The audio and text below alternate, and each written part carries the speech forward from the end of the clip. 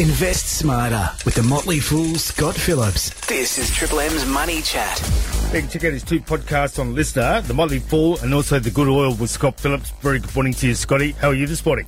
Matt, man, good morning. I'm exceptionally well. Thank you. And you good, self? Always good, mate. Always good on a Friday. Looking forward to the weekend, mate. Absolutely. Bring it on. All right. Now, Scotty, a bit of a reprieve for borrowers. The RBA keeping rates on hold this week. That's good news. It is very, very good news. A sigh of relief. Look, it was expected, to be fair. But whenever that happens, you still hold your breath and hope that they give us what we expect.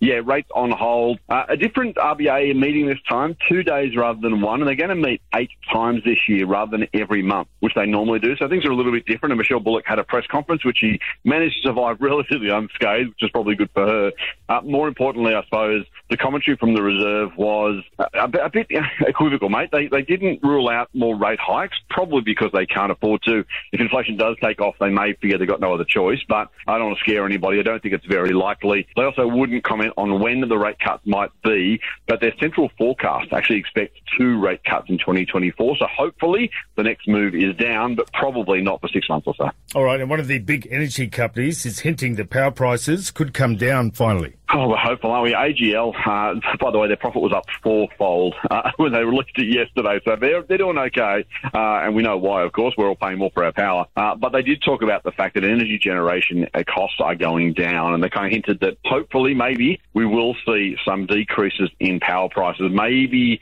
the middle of the year, maybe sometime after that. But hopefully some good news on the horizon. Energy plus along with insurance and food have been the 3 really sticky, really annoying parts of inflation. Insurance still way too high.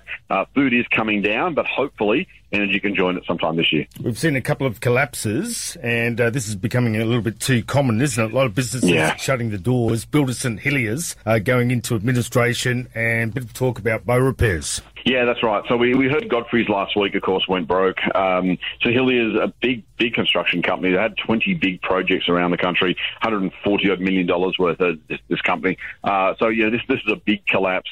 Builders are still struggling. Look, we do have a lot of coming and going in the industry, but when you've got fixed price contracts largely and the inflation they've been dealing with, they've been on a hiding to nothing. Bow repairs, they tried to sell that business to Bob Jane, apparently. There's 100 bow repair stores around the country, 700 people employed by the chain. The reports are that they couldn't find a buyer, and so they may be closing that business down.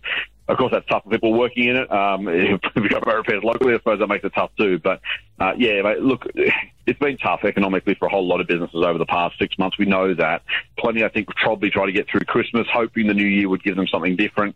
In the event, Godfrey's, bow repairs, and Hilliers, I dare say, mate, unfortunately will have more. The RBA is already forecasting unemployment will rise this year as rates come down.